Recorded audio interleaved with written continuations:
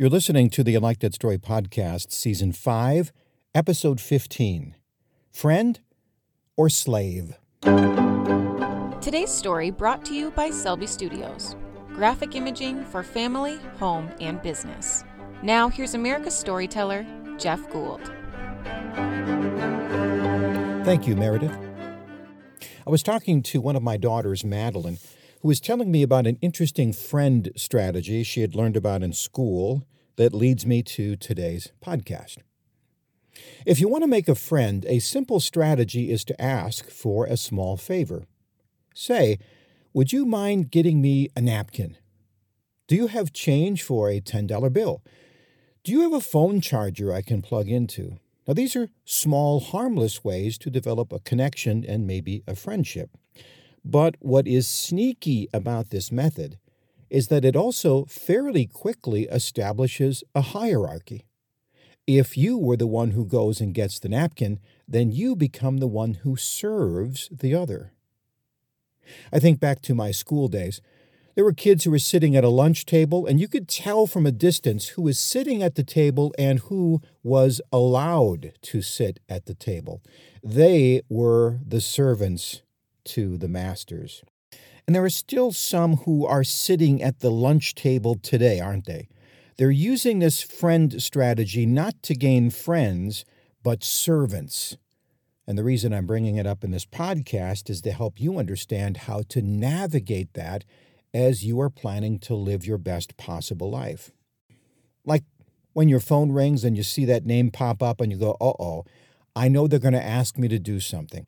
Now, the funny thing is, you might be willing to do it, but instinctively you also know that if the tables were turned, they really wouldn't be the ones to help you. That's not the deal in the relationship. That's not the way it's set up.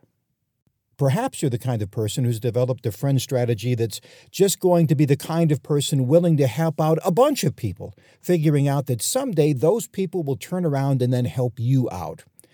Well, that's nice of you. I applaud you for it, and I want you to know that it's probably not going to work. We know that Jesus healed 10 lepers. We're talking Jesus here. We're talking leprosy, not a phone charger. And yet only one of them ever bothered to come back and say thank you. Your motivation for doing nice things is to do nice things. If you're doing it to build friendships, what you're really doing is establishing a servant-master relationship where you do all the serving and they do all the mastering. Now, since the word for the year is decide, go through your contacts and friends, and at least in your head, know who are the friends, who are the servants, who are the masters. You're skilled, you're competent, you're a nice person. For that reason, your phone will ring and people will ask you to do something for them. Now, maybe if I was talking to a younger person, I would advise them to say yes, because they're still learning what they're best at and because we need good connections in the world. But as we get older, I want you to be more discerning. And instead of saying, what can I do to help? Instead, you say, this is how I help. Is this the kind of help you need? So here's how that works. The phone rings. Somebody says, hey, can you? You respond, thank you. I appreciate the phone call. Let me think about it and get back to you. What you're thinking about is simple. Is this what God made me to do? And you know this because it will excite you or fill you with a certain anticipation, or it will fill you with guilt or dread. If it excites you, well, call them back and say, I've heard what you said. Now this is exactly how I can help. On the other hand, if it fills you with dread, you simply say, I'm sorry, but I have another commitment. In either case, if they push back and try to pressure you to do more than what you've volunteered to do, well, that's not a friend. That's a master looking for an obedient slave. And remember from past podcasts, it's not a lie when you say you have another commitment. The truth is, you do have a commitment. You have a commitment to live the best possible life you can for the time that you have left. And knuckling under to guilt and manipulation is both common and not acceptable. If you allow yourself to be manipulated, then you've simply decided to be a servant to somebody else's desires. And the irritating thing about that is not only will that person not appreciate your sacrifice, they will probably demand even more. And no, they will not come along your side if you need help, and they will not visit you in the hospital. They will not go to your funeral. The only thing you can count on is after you have gone, they will be busy looking for another servant. There is only one worth serving, that's God. And Jesus warned, some people love human praise more than the praise of God, and those are the ones who get trapped.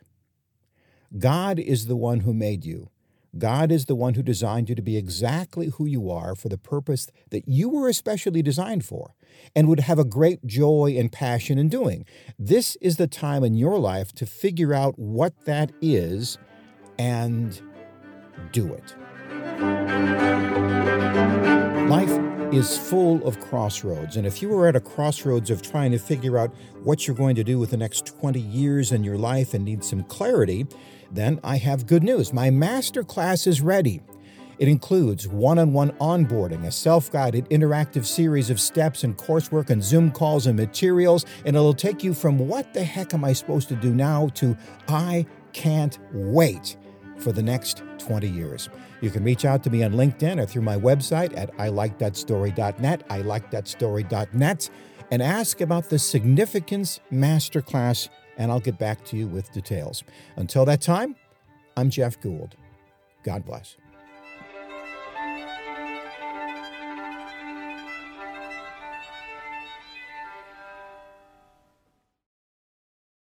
This podcast is a part of the C-Suite Radio Network. For more top business podcasts, visit c-suiteradio.com.